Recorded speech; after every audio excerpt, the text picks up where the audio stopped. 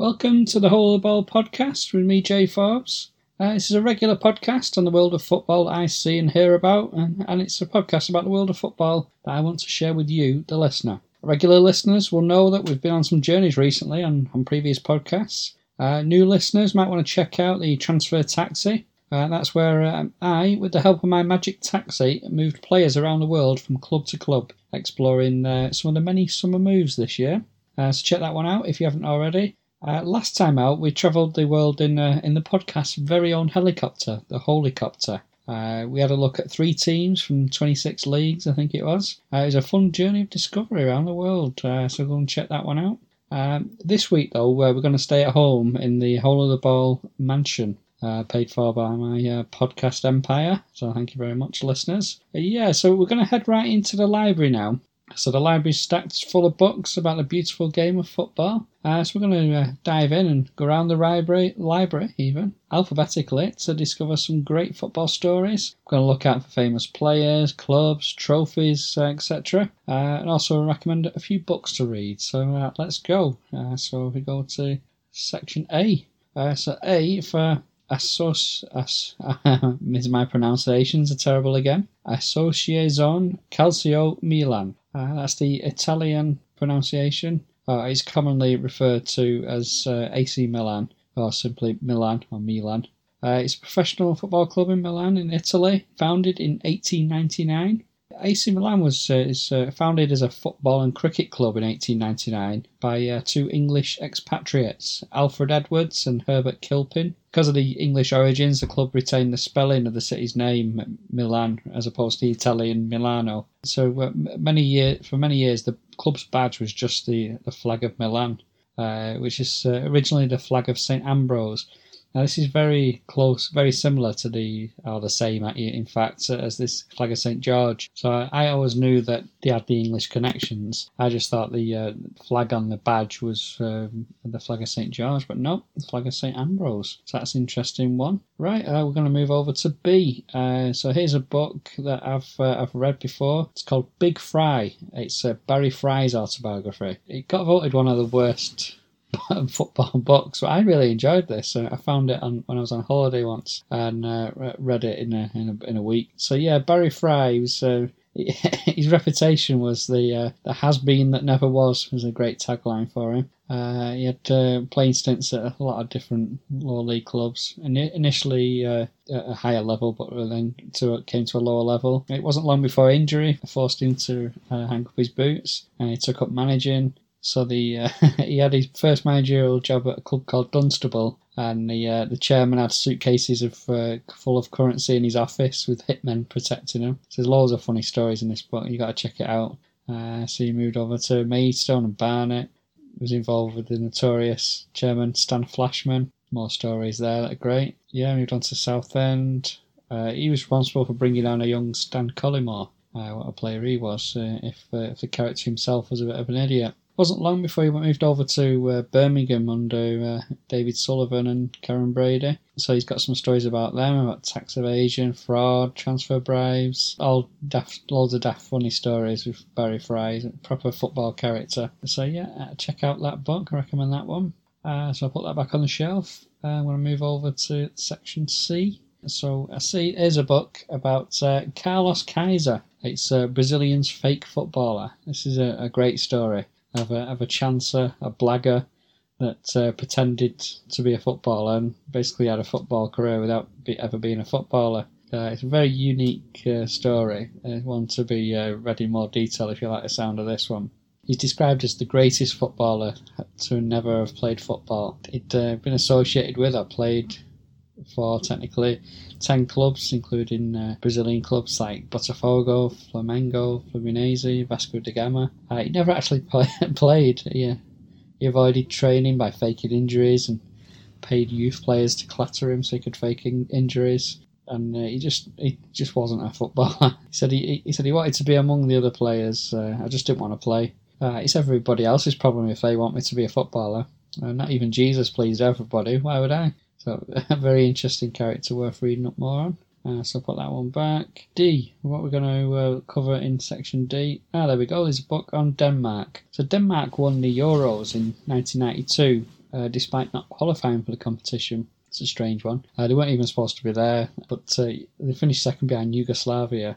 But with the breakup of and warfare raging through Yugoslavia, they got their place. So the team wasn't prepared at all. Found himself in a tough group with France and England and Sweden. They drew the opening game with England, lost to Sweden, and then beat France to manage to get through. After that, they went through against Holland, upset the odds there. 2-2 in the first leg, and in the game, won on penalties. Moved through to the final against Germany. Some quality players in that Germany team. Andreas Bremer, Stefan Effenberg, Jürgen Klinsmann. But they managed to win. So a bit like the story of Greece years later. Just always good to see the underdog win in any competition, but on a national scale for a team that weren't even supposed to be there, it's a special moment in Danish football. Right, I'm going to move on to E. For a competition that's once known more widely as the European Cup, now the Champions League. I just want to tell a story in this book here about when Aston Villa won the competition in 1982. So life football did exist before Champions League and Premier League. Yeah, Aston Villa beat Bayern to win the European Cup, and they went straight back home and took it to the Fox Inn in Tamworth near Leicester. It's a pub that's still there now. There was a Aston Villa player called Colin Gibson. Got into a bit of an argument with a Villa fan in the pub, and got a man called Adrian Reed. He got annoyed with the players, so he stole the European Cup, put it in the back of his car, and he drove 100 miles away to Sheffield, where his student's house was, and took it to his mates. His mates drank beer out of the European Cup, dropped it down the stairs, and then after partying for a while, decided the best take it to the police and hand it in. So 3 o'clock in the morning, they took it to the police. The police thought it was hilarious, the story, so they had a bit of a match in the outside of the police station in the garage area. So they had a big match, and the police on the winning team got to lift the European Cup. They wanted to take a picture, so they had to grab the scene of crimes officer. Who was the only one he's the only one with a camera. So the scene of crimes officer taking a picture of them, all with the European Cup, and they scrubbed out the face of this Adrian Reed because they didn't want to get him in trouble. They thought he was a nice bloke and he'd only had a bit of fun, so he didn't get in trouble for stealing the trophy. And then obviously they managed to get it back to Aston Villa. But an interesting story about that trophy that we've seen lifted many times across Europe. So that's an interesting one.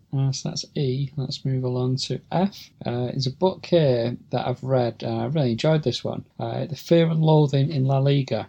And that's Real Madrid versus Barcelona. It's a great book from the great Sid Lowe, Guardian journalist, and also producer, one of my favourite podcasts, the Spanish football podcast. That's a great one. If you're into that league, listen to that. Half an hour, 45 minutes. Sid Lowe, Phil Kitchamilidis have a great wrap-up of the Spanish fixtures. Also give you some cultural insights into the game there as well. So that's Sid Lowe. In that book, he covers a lot of the history of the country in Spain and Catalonia, as well as the rivalry that's been going on years between Real Madrid and Barcelona. At the time the book was written, it was all about Messi versus Ronaldo. Obviously Ronaldo's moved on since then, but the story is much more than just those two. And there's lots of great players on both sides over the years, and it's really interesting read. So I recommend that one.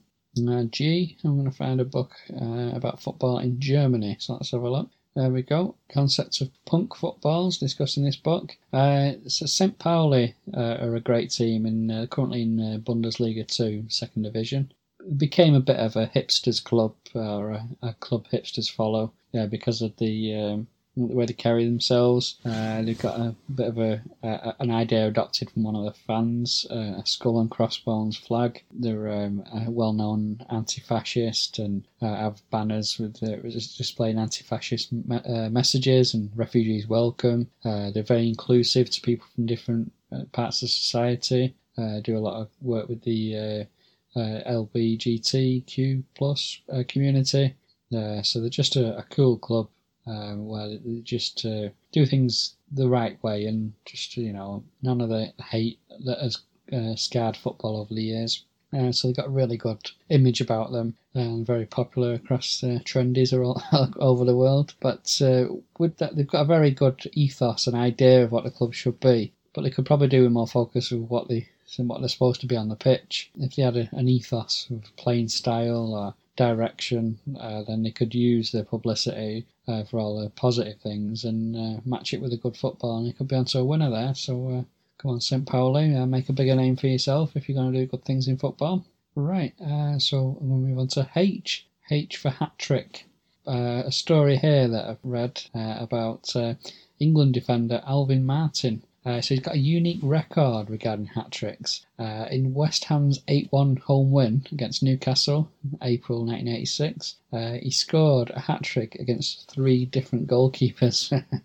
That's a mad one. It makes him the only player to score a hat-trick in that way against 3 keepers. He scored his first against Newcastle keeper Martin Thomas. He was then replaced by Chris Hedworth to an injury, so he scored against the sub-keeper as well. He got injured, so he was replaced by Peter Beardsley, strangely enough, towards the end of the match, and he scored against him as well to complete his unusual but remarkable hat-trick. Right, so let's have a look at what we're going to have a look at next. So, Italy. Juve, probably they are the most recent successful club in Italy. But this story about Juve is a tradition that they've had going back a number of years. They have a friendly, a traditional opening game of the season, a friendly against Juventus Primavera, that's their youth team, in Villa Perosa, just outside Turin. It's like a scenic old sports ground with a view of the mountains, not far from the owner's mansion. It's the Agnelli family, the owners, in the small town of Villa Perosa. There's about 4,000 people live there. So, they play this match between the first team and the youth team, and towards the end of the match, the fans storm the pitch so they can get as much kit off the players and give them a hug and everything. So it's quite a tradition that they've followed. Even though they're a massive football giant, good to see that they follow family traditions like that. So, yeah, that's an interesting one. Not as interesting as this next one. I can't wait to tell you about this one. This is section J.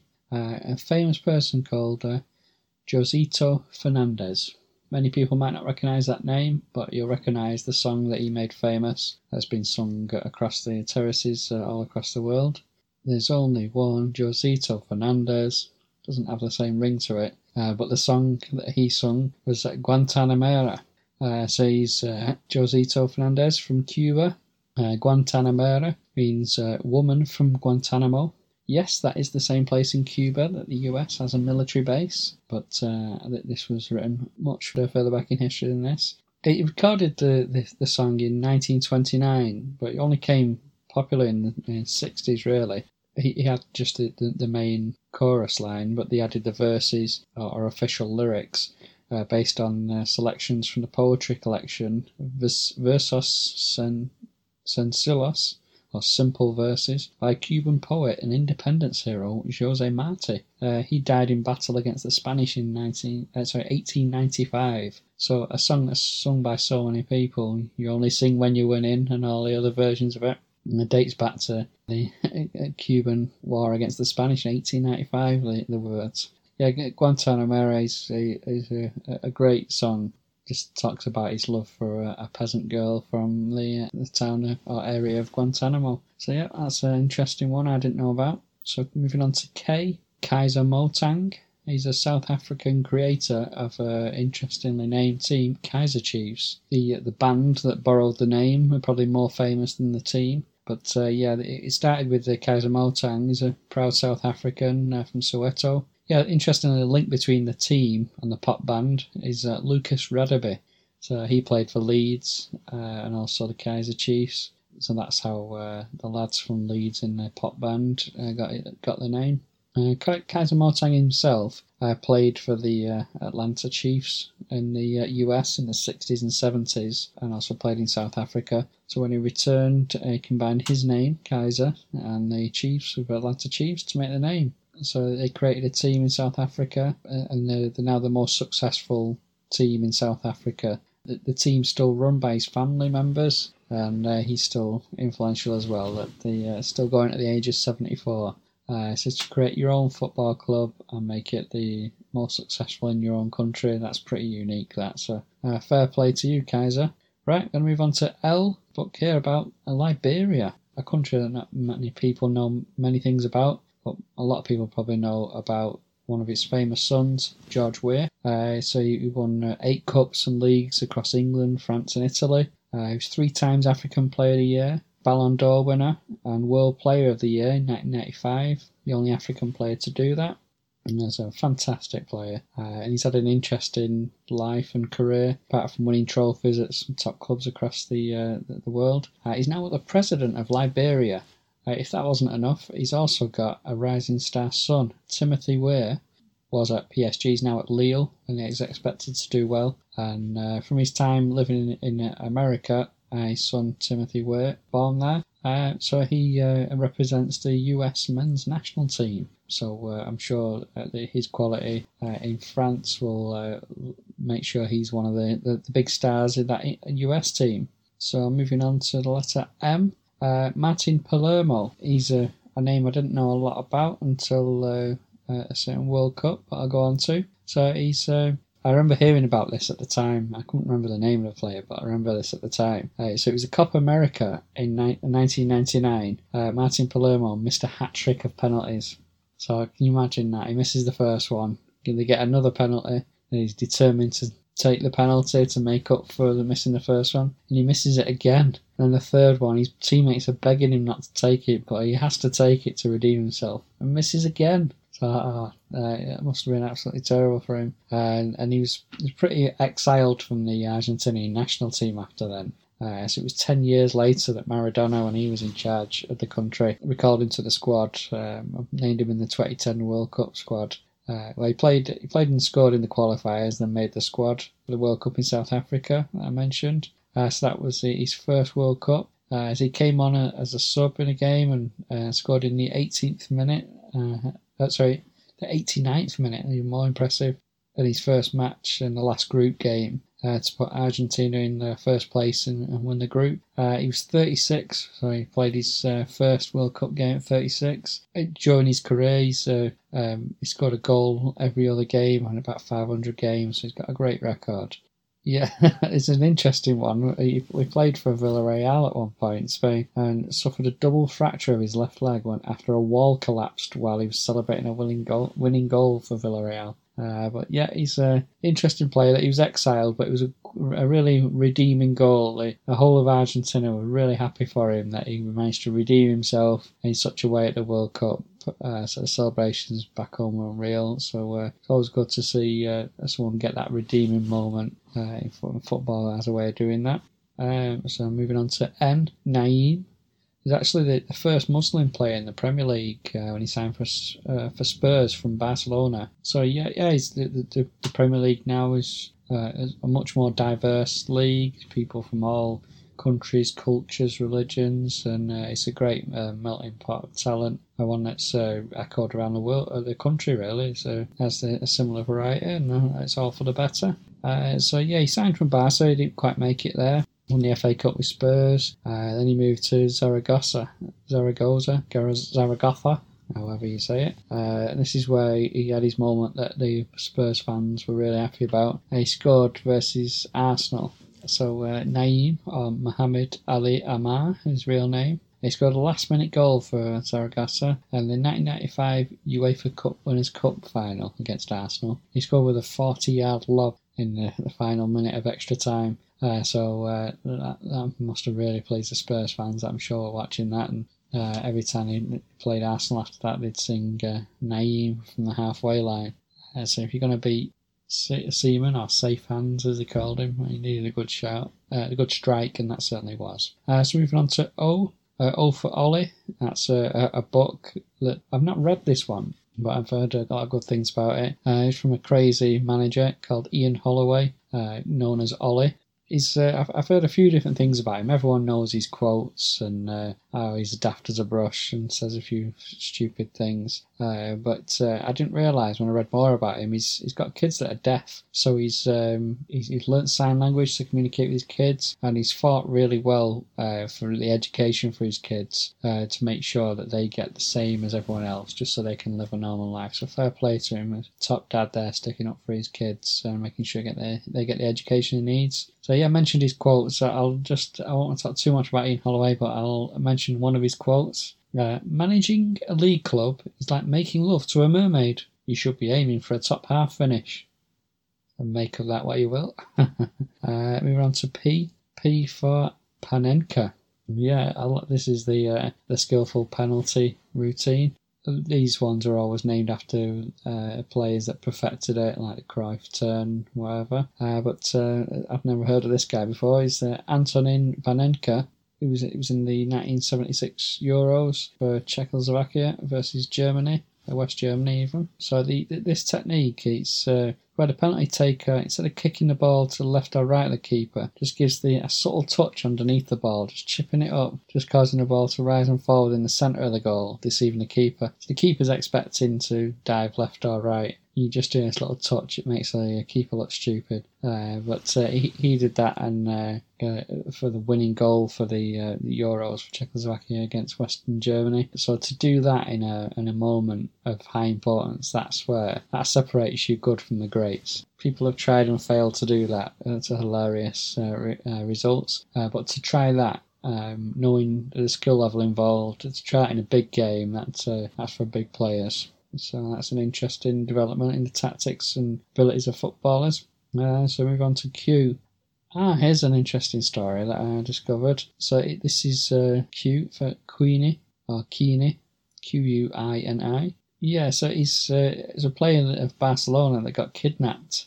It was just a crazy one. So this is March 1981. Gets bundled into a van by two unemployed mechanics and a debt-ridden electrician. He scored twice in a 6-0 destruction for Hercules. So he was a Barcelona number 9. So they kidnapped him for 25 days.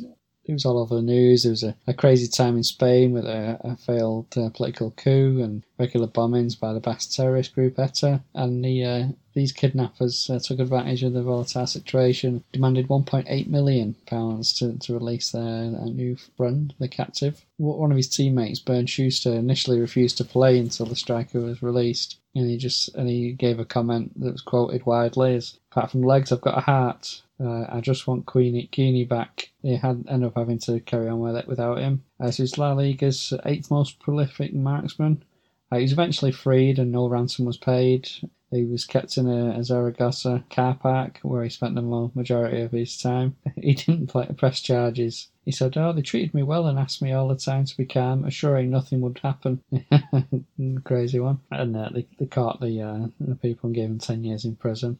Barcelona's hopes collapsed without their key striker. They only won 1 point from the 4 games he missed. Just finished the season in 5th place. But despite all that, Queenie still won the Pichichi. That's the award given to the highest scorer in La Liga. Not a bad season, that, getting kidnapped and still finishing top scorer. So I'd like to see anyone else try that. So moving on to R. Moving around the library now. Moving to R. This is for Romario. What a great player he was. There's a great story I heard about him when he was playing for Barcelona. Cruyff tells the story. He says, "One time Romario asked me if he could miss 2 days of training to return to Brazil for the carnival. Cruyff said, 'If you score 2 goals tomorrow, I'll give you 2 extra days rest compared to the other players.' The next day, Romario scored his 2nd goal in 20 minutes into the game. I ran over to the coach and said, 'Can you sub me off, coach? My plane leaves in an hour.' So he let him finish the game early and got a flight straight to Brazil. And when you've got a quality player like that, you can just turn it on when they want. You got to treat these guys a bit differently to the teammates. So that's an interesting one. Moving on to S. This is brilliant. This is my favourite mascot. in the whole world of football. Super Pepino is the Leganes Spanish club mascot. He's the Cucumber Knight, he's called. He's sort of a cross between a Teenage Mutant Hero Turtle, a Zorro, and a cucumber. Leganes are nicknamed Los Peperinos, or the cucumber growers, in reference to the city's agricultural history, supplying fruit and vegetables to the people of Madrid. So that's where the mascot comes from. There was a great video on Twitter recently of Super Pepino met up with his transatlantic cousin, Mr. Dillon. There's an American baseball team called the Portland Pickles, and their mascot is a pickle called Mr. Dillon. And the video of them meeting, it was like a long-lost family reunion where they were hugging each other and giving a stadium tour and having loads of fun together. That's a brilliant video, that. Just made me love Super Pepino even more. So moving on to T, we've got around this library quite fast. So moving on to T, and this is tiki-taka. So this is a type of football, a style of football, predominantly played in Spain. It's characterised by short passing and movement, working the ball through various channels, maintaining possession. It's influenced by Johan Cruyff and adopted by Spanish sides and the Spanish national team itself. It's copied by many others. Changed the thinking a lot about the traditional positions of players, and the play changed a bit more zonal rather than the old structure of formations. There's other examples of this earlier in history, the Schalke's spinning top in the 30s, and Ajax's total football has some similar styles to this. The phrase tiki-taka, which is originally a Basque phrase, and means taking quick, light steps. So I think the Pep's Barcelona are probably and the Spain national team that won the World Cup and the couple of Euros. I think they were the best performers of tiki-taka style, but that's certainly left its imprint on the world of football. Moving on to You. Up Pompeii is a book I came across. I heard a podcast where the author gave an interview about this book, and it's on my list to read. It's about his... let me tell the story as the author Paul Watson tells it. So he says, after one too many late night discussions over a beer, football journalist Paul Watson and his mate Matthew Conrad decided to find the world's worst national team, become naturalised citizens of that country, and play for them. So they had a joint boyhood dream of playing international football and winning a cap. So they thought they could get a cap this way. So the Wikipedia eventually led them to Pompeii. It's a tiny remote island in the Pacific, and the long-defunct football team was described as the weakest in the world, so they felt that was a good place to start. So after they contact the Pompeii's FA, discover that they're not going to be able to play, but they do need leadership, and journalists have also had coaching qualifications.